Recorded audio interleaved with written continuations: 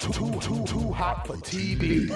That's great. Now, if that isn't Good a work. theme tune, I don't know what is. That's amazing. And that is Sylvester McCoy on the spoons Yeah. playing the Doctor Who theme tune. Oh, good job. The definitive version. Yeah. When Delia Derbyshire sat there Yeah. chopping up those bits of tape, creating that, Yeah. that's how she initially envisioned it. But they didn't have the technology Oh, back in the 60s. yeah. So, this is Doctor Who, Too Hot for TV. I'm Dylan, you are. I am Jack. Well, here we go. And this is a possibly monthly, possibly the only one we'll ever do, possibly whenever we can be asked, podcast about, what would you describe it as, like the extended universe? The added bits, like the little badges that you sew onto a jacket. Like the jacket is the main show, and the added bits are the badges. So this is basically Ace's Blue Peter badge. Yes, yes. Fantastic. Tell me about your relationship and history with Doctor Who. I cannot remember a time when I didn't know Doctor Who. My earliest memories are of Castrovalva Great. and of lots of young actors walking around parks, which is the planet Castrovalva. And I would make biro drawings of the castle and the tissue compression eliminator. It's got a lot to answer for. And you can't get any sexual gratification without being thrust up on a hoist like Adric and having a man with a beard laugh at you as well. Yeah, my safe word is Shardavan. Brilliant. So that's Jack. I'm Dylan. We're brothers. I got into Doctor Who by watching Battlefield Episode 1 on its first broadcast. Yes, yeah. Is it your favourite story? No. No. I know Castrovalva isn't great, but I still love it.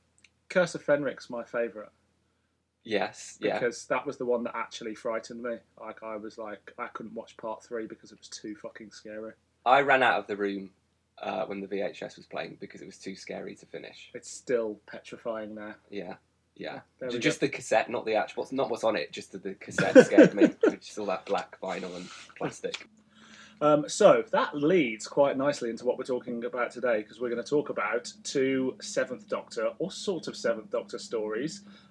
So can you remember your first experience of the Seventh Doctor, or was it all just a mixture of Doctor Who? It was probably the Curse of Fenric. Mm-hmm.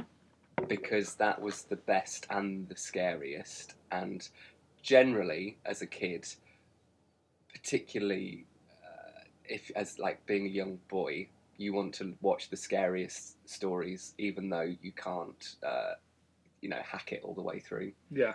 You want to seek out the scariest ones, and the Curse of Fenric, I guess it was an early VHS release. I think it was the first McCoy, and I can't remember which one came after that, but I think it was quite a while before there was any other McCoys out there.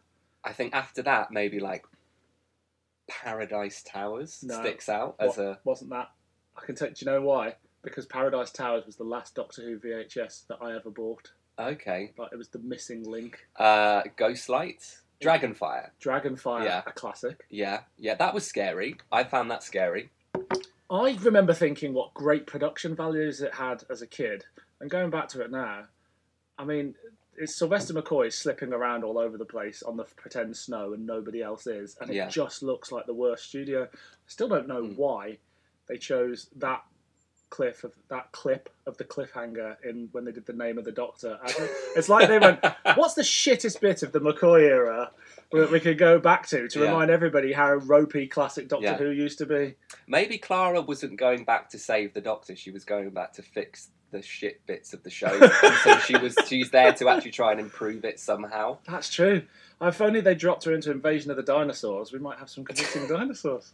So, the first thing we're going to talk about is A Cold Day in Hell, which it's a comic strip, which you can get in kind of book format now, graphic novel as they're called, but it ran originally in Doctor Who magazine from November 1987 to February 1988 in 4 parts from issues 130 to 133. Now, I've had a look back at these issues of Doctor Who magazine. Exciting stuff going on. Season 24 had began broadcasting in the September of 87, so they still carried on for a couple of months with Colin Baker's Doctor and the comic strip while they wrapped that up. And it concluded in December with Dragonfire. Now, around this time, it was obviously announced that Bonnie was leaving and Sophie Aldred was taking over. It was also announced that Evil of the Daleks 2 and The Faceless Ones Episode 3 had been found in wherever they'd been found, church basements, whatever. One of the issues leads with the news that Wendy Padbury was getting divorced. There was a whole issue devoted to that. I mean, that was like a royal wedding. That was like Diana's death. People didn't get divorced in the 80s, you see. So it was big news. And, she was back on the market. I think she ended up marrying a fan, Really? Yeah, it was one of the people, and this leads into something later. She didn't marry them. She certainly went out with them for a while. It was one of the people that wrote one of the BBV audios. Wow. Never date your fans. Never date your fans. You listening, Nicola Bryant. It was also announced around the time that 60s Who stalwarts Rex Tucker and Hugh David died, but that's what old people do. And it was also announced there will be a season 25 despite the ratings being down. And in issue 133, the one where with the final part of Cold Day in Hell, there was nothing relevant to talk about at all. There was no news. Yeah. Nothing was going on. Yeah, it's quite. I mean, I get the feeling from what I've seen of Doctor Who magazine from that time, I get the impression that it was a bit like being a member of the Labour Party at the moment, in terms of you're supporting what is a dying cause, and you're just really optimistic that you can kind of turn it around to get somewhere, but it's downhill. You can get, and you get some stuff coming through your door, and you think I should read it, but you don't. You just flick through and go, "Oh, look, there's somebody that's going to replace Jeremy Corbyn." There's Colin Baker and Nicola Bryant in straw hats and with bamboo canes dancing around like everything's fine, pretending everything's fine when they know it's not. You carry on, Colin. Yeah. You carry on. It's the equivalent of Labour announcing that they're going to give free broadband to everyone just 2 days before election day. We're going to make 900 episodes of Doctor Who next year, starring William Hartnell. But he's been dead. Doesn't matter. Yeah. Not listening. Yeah.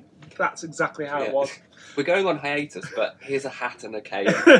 Look like you're having fun. Dance, piggy, dance. I'm sorry, Colin. So, Cold Day in Hell.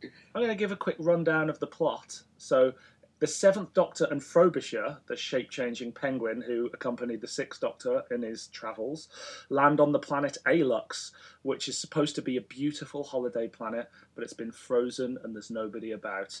They go exploring. They meet a heat vampire called Ola, who tries to suck all the warmth out of the Doctor, but Frobisher twats her with a stick and she falls over. The Ice Warriors appear. Frobisher and Ola are separated from the Doctor, who becomes their prisoner of them and their collaborator, Ross.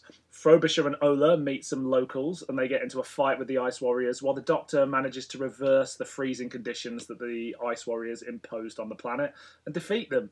Frobisher decides to stay behind and help the locals out in a very sort of 60s Doctor Who companion way. And Ola, despite having met the Doctor for about a minute, decides to leave with the Doctor. And there you go. That's the story. So, what did you think? I really enjoyed this. I thought it was a great comic strip. Yeah? I thought it had loads of action. It's drawn really well. And I'm saying that because I was reading this in the compendium graphic novel that Panini bought out. Panini? Panini? Is it Panini? Who knows? Panini Books. Yeah. Yeah, they do sandwiches and Doctor Who magazine. You've got to diversify your income, haven't you? And looking at the other strips, not many artists draw Sylvester McCoy that well. John Ridgway, who is the artist of A Cold Day in Hell, is really, really good at capturing Sylvester McCoy's kind of clownish personality.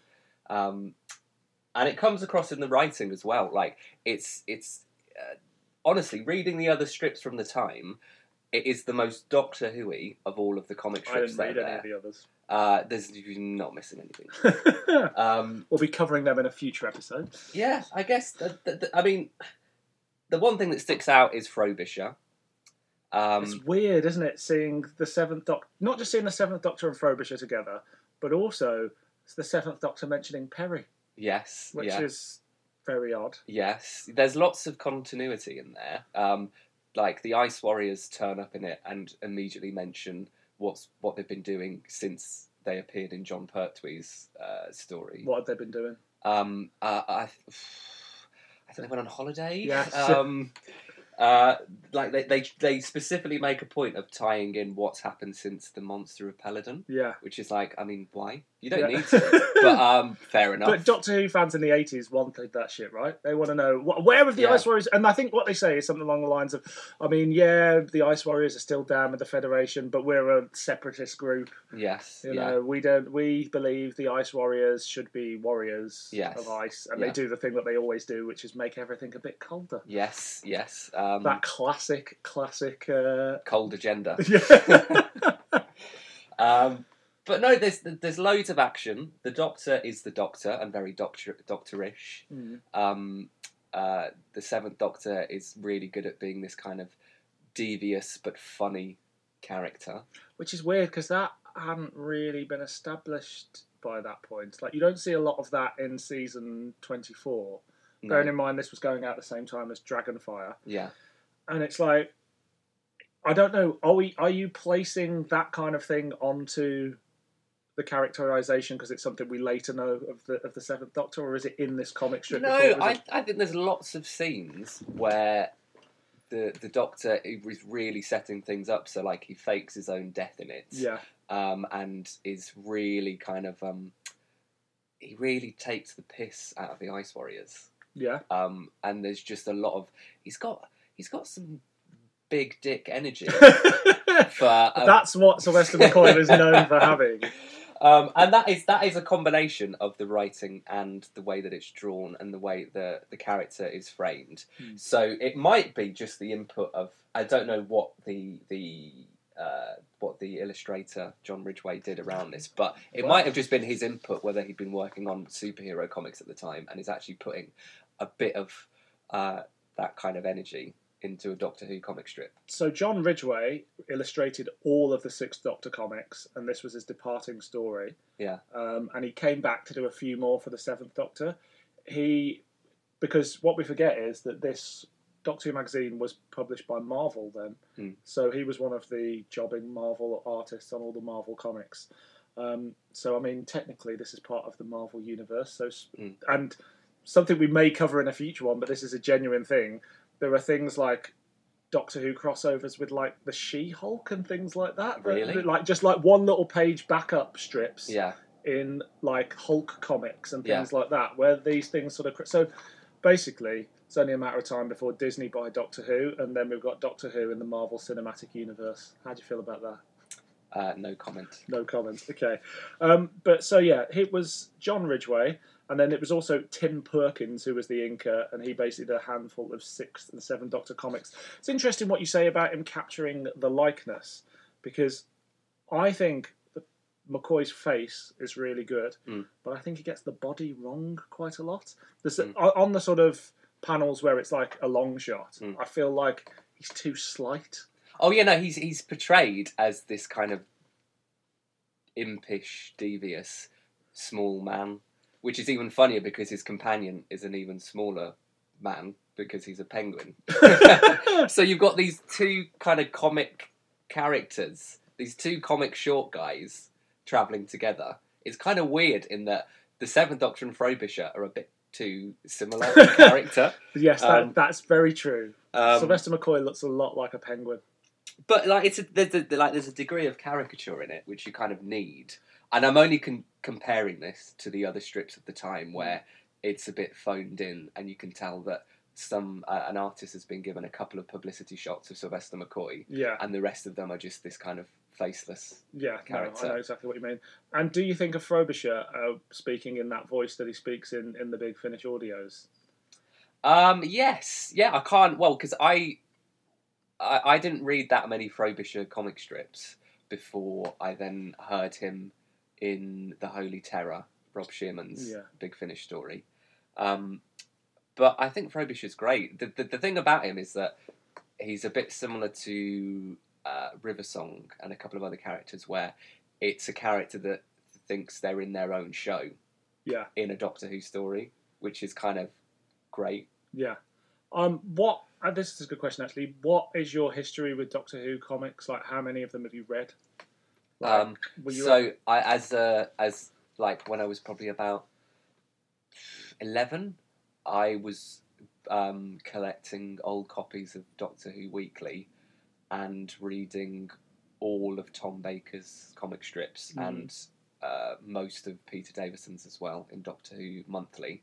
So I read those, and then I was reading the Paul McGann comic strips in the current Doctor Who magazine as they were coming out in the late 90s, early noughties. That is so my only real exposure to Doctor Who comics. I never really went back and read many, like the odd one here and there, but it was really just the Eighth Doctor ones. Yeah. Because once the TV movie finished and it felt like it wasn't coming back, it was that and kind of the Big Finish audios where I got my Doctor Who fix. Yeah. So the Eighth Doctor ones, I know I've read them all, and then I remember reading maybe the Ninth Doctor run when the series came back and being like, oh, all of a sudden this isn't as good, and I've never really read them since. Like I think there was one towards the 50th that I read a bit of, but and I have since gone back and read some of the older ones. And actually, I think a lot of the 80s stuff, I think, is almost better than... I mean, the 90s stuff is great, but the 80s stuff feels like... The stuff they were doing that ran alongside the TV series in the 80s feels to me better than the stuff they do running alongside the series now, if that makes sense. Yes. Well, I don't buy Doctor Who magazine anymore, so I don't know what the strip is like.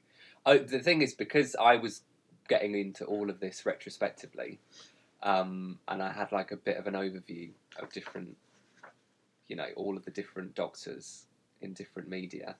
The general impression was that the Fourth Doctor and Fifth Doctor comic strips were the best. They had they made a huge volume of them, and they were just incredibly imaginative and different, and they were really, really different to the TV show.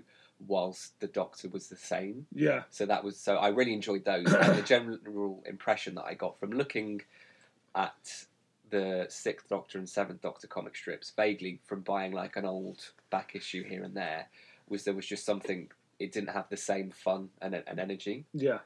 So it was kind of mirrored to maybe the decline of the classic series as well. I don't know, but there just wasn't there wasn't the same humour or warmth. Just looking at like a one issue episode of a comic strip. Yeah. I just didn't get the same warmth from that as I did the Fourth Doctor and Fifth Doctor strips. I also think, and I hate to sound like somebody who's just recorded a Big Finish play, but you can do a lot more with the comics. They always say on the Big Finish, but you can do anything because it's all in the listener's mind, sort of thing. But with the comics, like. It's really the limit of the imagination of the artist, and when you've got great artists, they can come up with these huge worlds and vistas in a couple of frames that the TV show just couldn't create back then. The Iron Legion, which was the first comic, was a rejected TV script, and it was rejected because there's no way they could have fucking made it. Yeah, and it's drawn by the man who drew Watchmen and most of Alan Moore's stuff. Like you start with the artist from Watchmen and a rejected TV script because the budget was too wrong. Yeah, and then eventually, that's the thing, is that there was just a huge, and also because the show was more popular, there was a demand for a weekly Doctor Who magazine. It's bizarre. Yeah. Thinking of it now that there was a weekly Doctor Who magazine. Doctor Who Adventures was weekly. I don't know whether that's still going, but certainly for a good 6 or 7 years, you got Doctor Who Adventures every week. So, back to Cold Day in Hell. A couple of things I picked up on. We'll talk about Ross in a minute. But the Doctor does say, "Come on, Ross, we've got work to do," on one of the panels, which, foreshadowing. And also, considering this went out at the same time as Dragonfire, the Doctor murders the Ice Lord by raising a sunscreen which exposes him to sunlight, and it's the same way as Kane dies in Dragonfire. So not only is the Doctor a murdering fuck, which we know the Doctor always is, but then we pretend that he's not, or she's not. It's, like, that sort of thing just wouldn't happen today. Somebody at the BBC would go, "No, we're killing somebody like this in the show, you can't do it." I just thought that was a coincidence. So what do you think of Ross? So the Ice Warrior's co-conspirator? Yeah, I'd say that. Is called Ross. Yeah, it's just very funny. It's a shame that it's not it's not on audio to hear the Ice Warriors say Ross. We'll campaign to Big Finish. But I just like it. The Doctor Who villains are always called like Gartep the Destroyer, Yeah. or like Davdek, Faleter of the Yeah. Seven Galaxies. But no, I've got Ross. I'm Ross from Alox.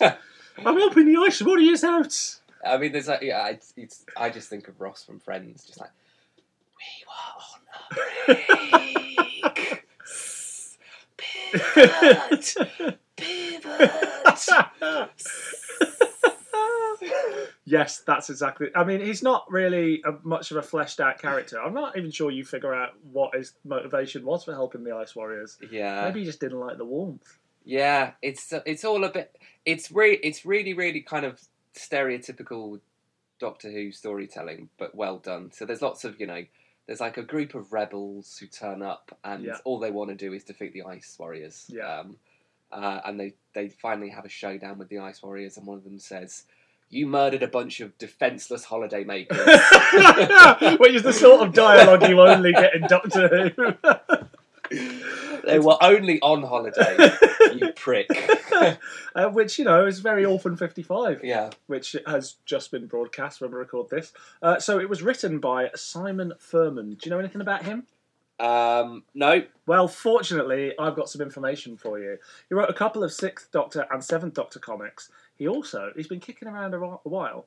He also wrote some comics for the short-lived Torchwood magazine, and he wrote a load for the Battles in Time series with the 10th Doctor, and probably best known to me as the writer of Axis of Insanity, a 6th Doctor and Perry... No, 5th Doctor? I think 5th Doctor and Perry, Big Finish main range. But he is best known in comics world for being one of the main contributors to the Transformers comics. What a guy. What a guy. He's been around. He certainly can tell stories about holiday makers and science fiction. Yeah, he's a big name in the tie-in fiction genre. He is indeed. Which is what we're interested in, obviously. Yes. What timeline does this exist in? Well, this is the odd thing, is that I read it not having read any preceding comic strips for the 7th Doctor, and mostly the 6th Doctor as well. And it just ends with Frobisher saying, well, I can help these guys out, and I really miss Perry, so I'm going to go. So it's like, well, what? So you've been travelling with Perry, and she's gone. But and they mention Yrcanos. Yes, so it's obviously, I mean, I'm not going to try and put it together in a fictional sense, but it's obvious that they're acknowledging what's happened in the TV show, but they've got to work around it. And so it's just this awkward thing of the comic strip characters saying, Perry left on the TV show, and their comic strip counterparts are sad that she's gone. It's just weird. So I remember, so the Doctor obviously goes off with Ola. Yes. And is it this weird thing where, and all of a sudden he's suddenly with Ace in the comics? I don't know how they acknowledge it. But is it a case that the comics just went, we're not doing Bonnie Langford. We're not doing Mel, sorry. Yeah. Not my companion.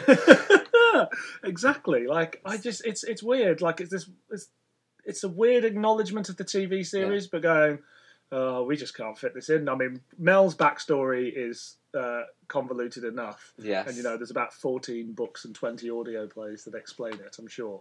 And if Big Finish, Nick Briggs, if you're listening, we need you to somehow tie this comic strip into established continuity. And if there's anyone that can do it, Big Finish can do it. Yeah. And it's a bit of a sad exit for Frobisher, because for what is a very good character, he should do something more. I mean, I don't know what's that appealing about the rebels that he... I know, they're terrible. I mean, maybe he's just got a thing for big, burly men. Oh, I don't know, maybe there's, a massacred holiday planet is quite an appealing place. Yeah, exactly. Because Frobisher, I don't know much about the comics, the 6th Doctor run, but it always felt like he was a part of it that everybody really loved. Yes. And then it's like they've gone, we need to get rid of this talking penguin really quickly. And it's basically what happens to Stephen, isn't it? Where, like, at the end of The Savages, he just goes, oh, well, I'll probably stay here. This quarry planet looks like a much better place to stay than travelling in all of time and space. Yeah. Yeah. I think from a dramatic point of view, if you spend most of your time visiting planet quarries, you would eventually get like a kind of Stockholm syndrome where you only want to be around quarries. Like, if you spend that long away from your home, you would just be like, I think I like places that look like the South Downs gravel pit. It's what Morrissey's 2005 album "You Are the Quarry" is about. I've just realised that also on the cover to the graphic novel, Frobisher is on it doing a karate move. He's holding his hands up like John Pertwee, going, "Hi!"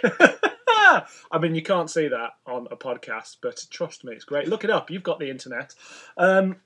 Is there anything else you want to say about that particular story? I just thought it was interesting that you commented how the comic strip producers obviously wanted to get around putting Bonnie Langford into the strip. So they instead introduced a character that sucks all the heat from its environment. See, we've all met people like that. We all met people like that. I went on a date with one last night. No, that's not true. Because I really like Bonnie Langford and I really like Mel. I think she's quite a pleasant surprise. Like, she's a breath of fresh air after a bunch of companions that seem to hate being with the Doctor throughout the 80s. That you've got someone. She is annoying, but she's meant to be annoying, and I think it's a decision that's kind of done on purpose. Yeah. And it just seems, I'm always a little bit like, I don't feel like we needed another season with her and McCoy, but another season with her and Colin Baker, I think, would have been. Yeah. And so to see her in any extended universe a bit more, because she's done Big Finish, but she hasn't done that many. And they did. So it would have been nice to just have a bit more of her in the comic strip, I think. Yeah. No, I've got no issue with Mel. I thought she was fine. Maybe the artist just didn't want to draw all of the little curls and the dots on her hair. The polka dots. Yeah, it was like, it's too much work. I get it. So, your final review, would you class this as fan wank or damn swank? I would say this is damn swank. I too would say it was damn swank. There we go. That was Cold Day in Hell. Too hot for TV. So, next up, we've got BBV. BBV are Bill Baggs' video, which is, quite egotistical of Bill Baggs. Bill Baggs was a guy who, in the 90s, he made sort of Doctor Who, and sometimes he made Doctor Who spin-offs where he procured the rights to, like, Liz Shaw or the Autons and made some videos. And he moved into audio adventures sort of in the late 90s when he realised that the production values on his videos were terrible. And this audio range was known as Adventures in Time and Space. And the thing we're going to talk about today is Republica.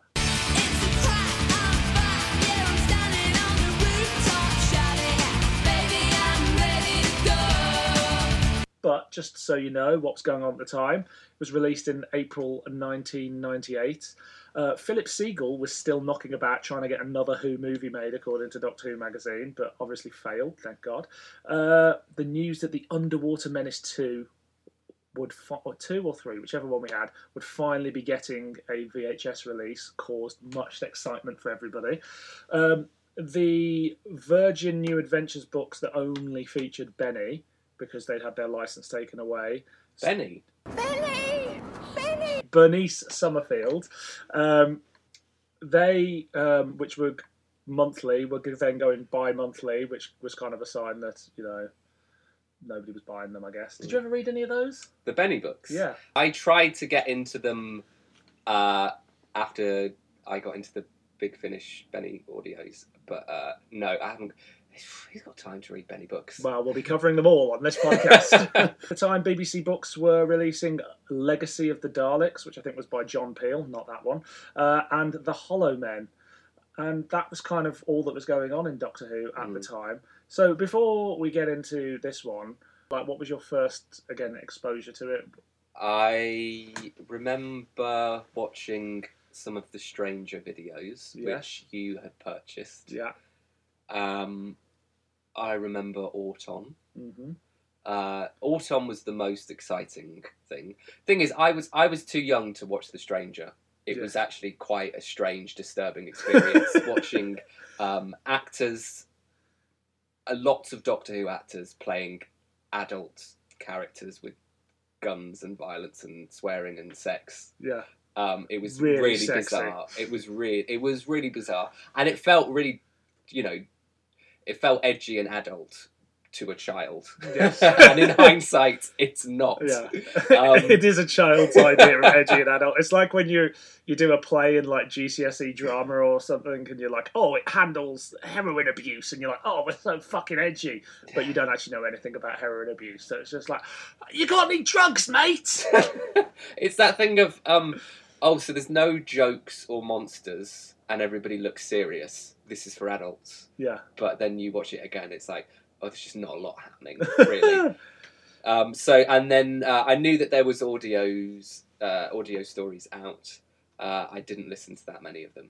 Okay, so this is where I should probably drop for our millions of listeners that I know all about these productions because I wrote a book called Downtime: The Lost Years of Doctor Who, available from Obverse Books, and it is about the 90s and a bit before and a bit after, and it's about the releases of BBV, Real Time, Magic Bullet, and just all the sort of either nearly Doctor Who's or Doctor Who fan spin-offs that were, in inverted commas, professionally produced, and because they were all available to buy on the high street in HMV and places like that. So I know a bit more about these things than anybody really should, to be honest. Yeah, I remember that I remember the logo for BBV, and I thought, well, you don't know what a logo is as a kid. It's just something corporate and grown up. And I thought, well, that's kind of close to the BBC. So Probably the same thing. It's the same thing. British Broadcasting Video. Yeah, pretty much. So I just thought it was legit. Yeah, I mean, I think I remember when I first got into them thinking, well, these must be legit. Yeah. So this is the first one. It's called Republica.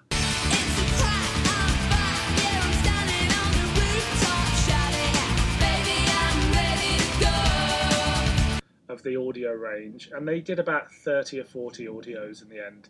Now, they kicked off rather cheekily with a series about two time travellers called The Professor and Ace.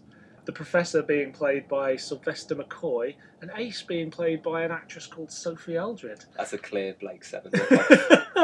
What happened is that Bill Baggs had gone to the BBC and said, could I make Doctor Who on audio? We want to adapt the New Adventures. And they said no. And he basically went, well, I'm going to do it anyway.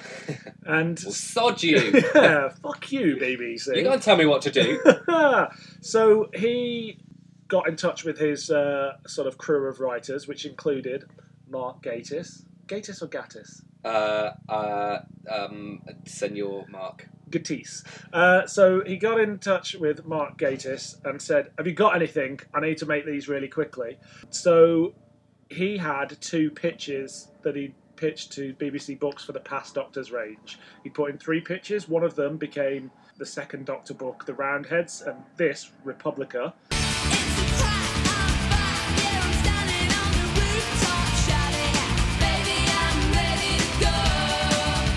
Or as originally called, Cromwell's Dust.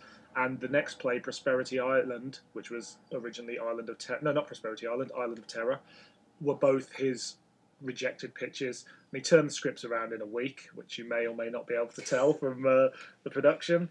And so they asked Sophie and Sylvester if they wanted to get involved. And they said, yes, sounds like a great idea. This is before Big Finish. Like, Big Finish hadn't started doing their Benny audios, I don't think, although they weren't far off. But we'll give a little rundown of the plot very quickly. The Professor and Ace land in modern-day England, but things are not as they should be. England has a Lord Protector and technologies more advanced. They get embroiled in warring political factions, where it seems King Charles's heir wants his throne back. The Lord Protector, as it turns out, has been manipulated by a guy called LeComte, who has been by the side of all the Lord Protectors, manipulating them and history. It turns out that LeComte is an alien fugitive just fucking with humans for his own amusement, while he manipulates them into building a missile that he can use to send back through a wormhole that he came through to destroy his own race. He sends it back through the wormhole, but it also travels in time, and he destroys his own race before he even left the planet, rendering the whole thing null and void, and history goes back to the way it was, and 1998 is still 1998. What did you think? I struggled with this. Yeah? I thought it was quite toneless. Interesting. I just thought it was people walking from rooms into other rooms. Oh, okay. It's very Reign of Terror. Yeah, yeah. I really like this. I think it lacks in sound design a lot of the time. Like, if it had more sound design, I think things would, feel a little bit fuller. And there's a lot of stuff going on, but it doesn't quite all sit together. And there's some terrible exposition where people go, as you know, Behemoth is the most powerful rocket, and da-da-da-da. At the time, I loved it, because it just felt like new Doctor Who, but without, in a weird way, there was no fan wank. There was no it's got to be the Cybermen or the Daleks, because they couldn't do any of those things. The Doctor, and we'll call him the Doctor because it's the fucking Doctor, and Ace arrive in a place, they have an adventure, and then they leave, and then that's it. And it's like, actually, from all the Doctor Who that you were consuming, it felt like you didn't really get that. Yeah, the impression that I got was that I could imagine this being well received, because there'd been so many embarrassments in terms of people were still figuring out how to do Doctor Who well. Yeah. And this is Doctor Who. Yeah. I mean, even the theme tune is like a mashed up Doctor Who theme tune. I love the theme tune. When I went back, when I was writing the book and I went back to these plays for the first time, the theme tune, I got very nostalgic about it in the same way as I do the McCoy titles. Yeah. It's like, oh, I forgot about this. And that's from Alistair Locke, who does the soundtrack for all nearly Doctor Who things. Yeah. Lock, Stock and Two Smoking theme tunes. That's him. I really like that theme tune, but does it do anything for you at all? Not really. I think it's got it's the perfect theme tune for a series that wants to be Doctor Who, but doesn't commit to it the final thing. The theme tune wants to be the Doctor Who theme tune, but doesn't quite commit to it. So it starts out with... It's like almost there. It's like one note off the theme tune. It's fine. But it's just... I mean, it is odd, because it's obviously Doctor Who. There's loads of continuity references in there to the classic series. Like, there are references to the Reign of Terror in the script. It shows you how little the BBC gave a fuck about Doctor Who at this point. That this guy was allowed to carry on with this for years. Yeah. And eventually, the only reason he was stopped was not because Big Finish were doing Doctor Who, it was because Andrew Beach, who was like a notable name in fandom, went to the BBC and basically said, do you know this guy's doing this, you should stop him, thinking... because he thought he could get the license to do Doctor Who audios, and Big Finish got the license, and Andrew Beach is probably miserable somewhere. Yeah, it's a shame. It's a bit like it's like, like ticket touts outside of gigs. It's like doing that and then expecting one day they'll let me run the O2 Arena. Won't they? I just keep flogging these Spice Girls tickets. They'll put me in charge of events. I get them. So much business, What did you think about McCoy and Aldred in this? I thought they were good. I'm going to be honest. In preparation for this, you asked me to make notes, and the main note that I made whilst listening to this story was that the word pizza is never used in the classic series. Because there's a point in it at the early on in the story. Sylvester, the Professor, aka the Doctor, says to Ace, aka Ace, tell me everything you've learnt, whilst, researching what's going on. And she says, oh, can we get a pizza first? And he says, we can do it over pizza. And it's a really cute little scene. And it was like, oh, well, this is the Doctor and Ace. That's a really nice little bit of dialogue. And then it was just odd, because I was like, they never said pizza. They never said pizza in the whole of the classic TV series. They never used the word pizza. That's because pizza was invented in 1990. Was it? No. Do you think, did William Hartnell ever eat a pizza? Oh, pizza? Oh, none of that foreign muck. Because pizzas here, they're very small. Very small. On stage, pizzas are very big. You've got to be very big with your pizza. I mean, obviously now that it was something that Ross T. Davis picked up on when he brought it back, and in Rose you get that whole pizza thing with Noel Clarke giving his worst performance as Mickey Smith. Yeah. Chips. Were chips? Did anybody ever use the word chips? I think the only food that was ever eaten in Doctor Who was cheese in Day of the Daleks. Yes. And bacon sandwiches in remembrance of the Daleks. Yes. And jelly babies. Bacon and eggs from the food machine. Yes. That was it. I can't think. This is gripping stuff. No, it's important because it was part of the characterisation. I mean, it could be a sign that just we're more obsessed with food now, culturally. That's probably what it was. Probably Mark Gatiss commenting on the fast food nation that we've become. Because he's obsessed with the war, so probably only eats tripe.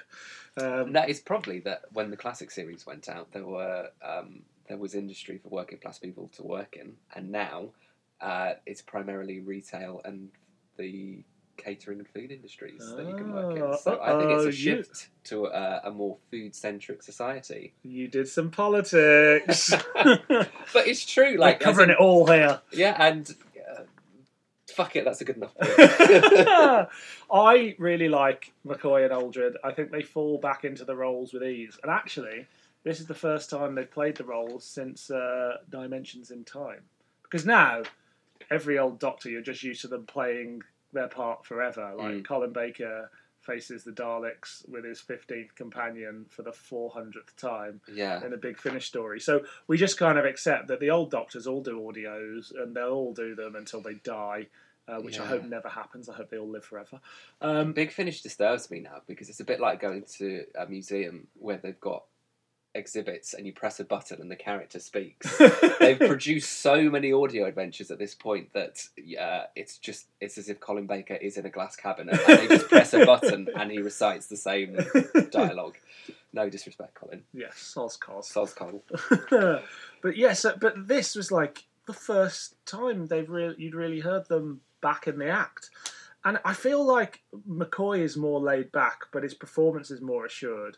Yeah. Now, I know a lot of people have a problem with McCoy's performance, and he's certainly an actor with certain limitations. But here he just feels quite subdued, but like it's a conscious subdued. I didn't have a problem with any of the performances because Sophie Aldred and Sylvester McCoy, there's a really nice assuredness and lightness to it in terms of they know how to play the characters, but they're not really trying to prove anything. So it's really, really solid performances from both of them. And the rest of the cast, I've just looked here, and it's not LeConte, it's Lecomte.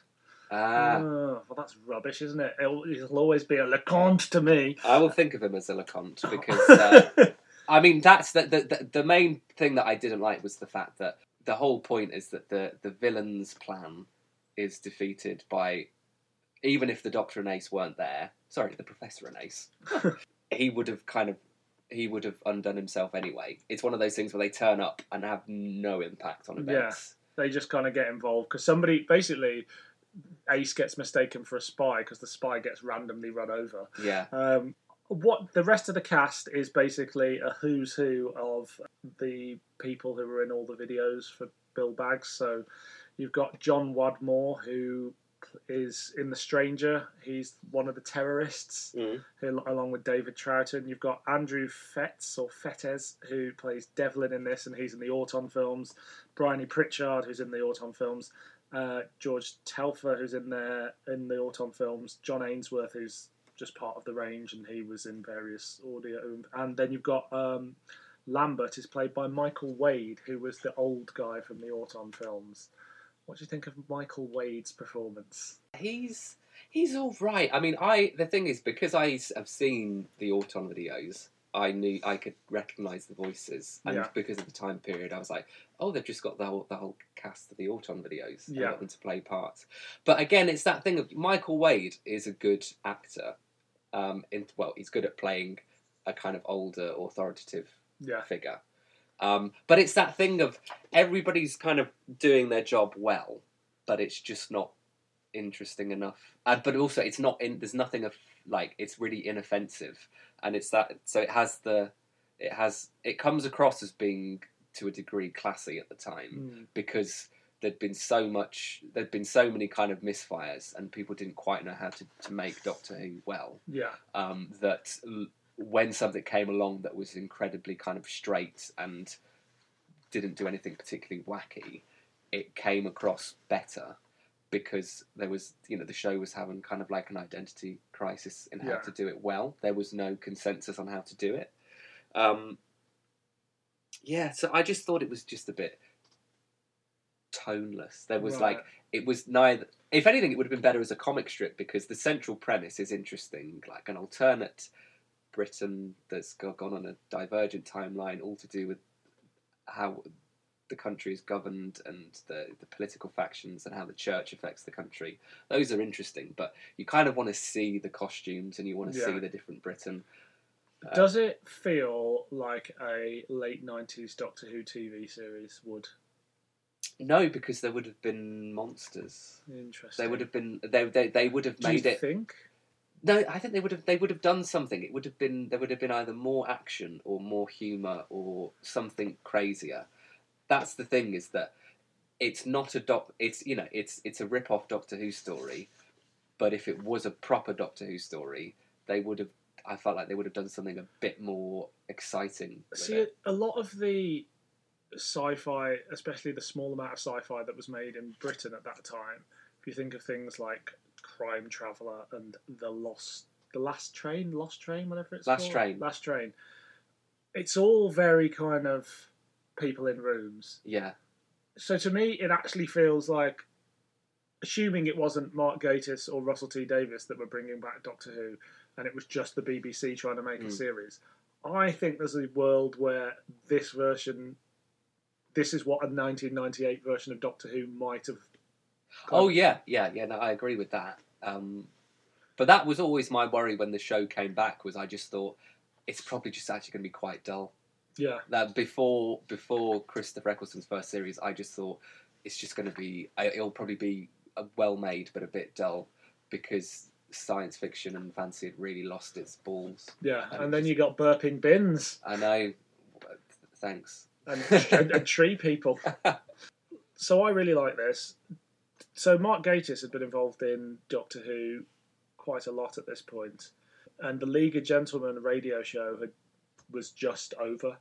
So, and they're about a year away from making the TV show. So this is kind of his last contribution to kind of this level of Doctor Who fandom. It's like everything else that he did after that. Well, the next thing he does, apart from the Doctor Who nights, is he does a couple of big finishes. Yeah. So, although he was quite heavily involved in this scene, I think he kind of washes his hands of it, and it's like, well, no, if I'm doing Doctor Who now, I'm a professional writer that gets paid for it and is on BBC Two.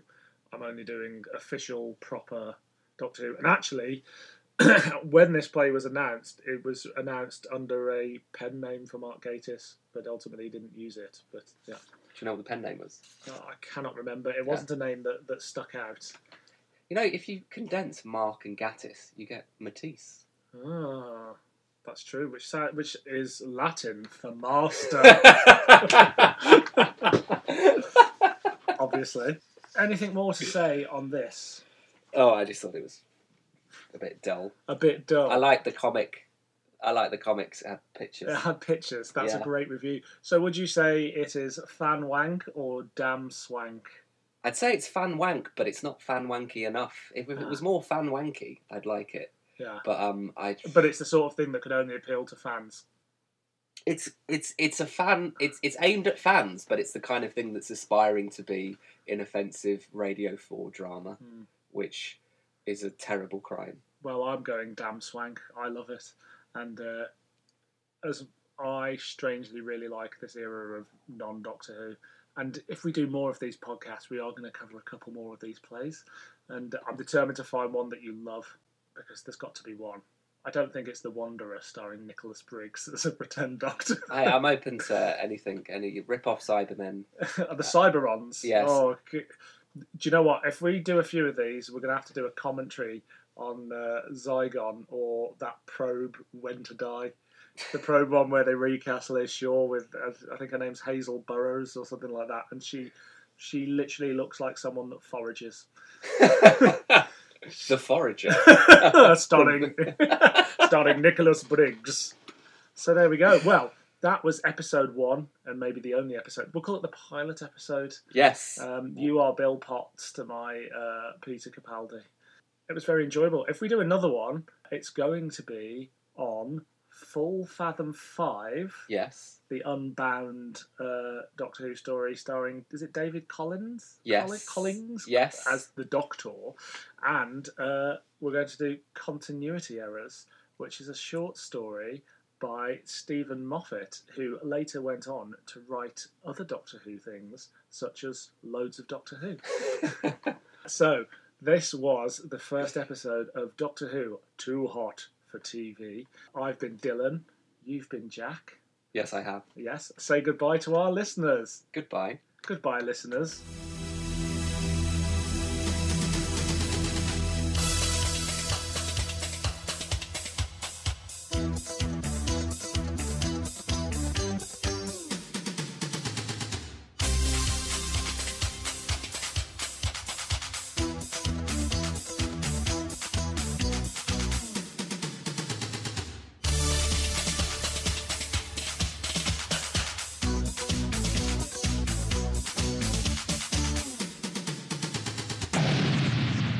Doctor Who. Too hot for TV.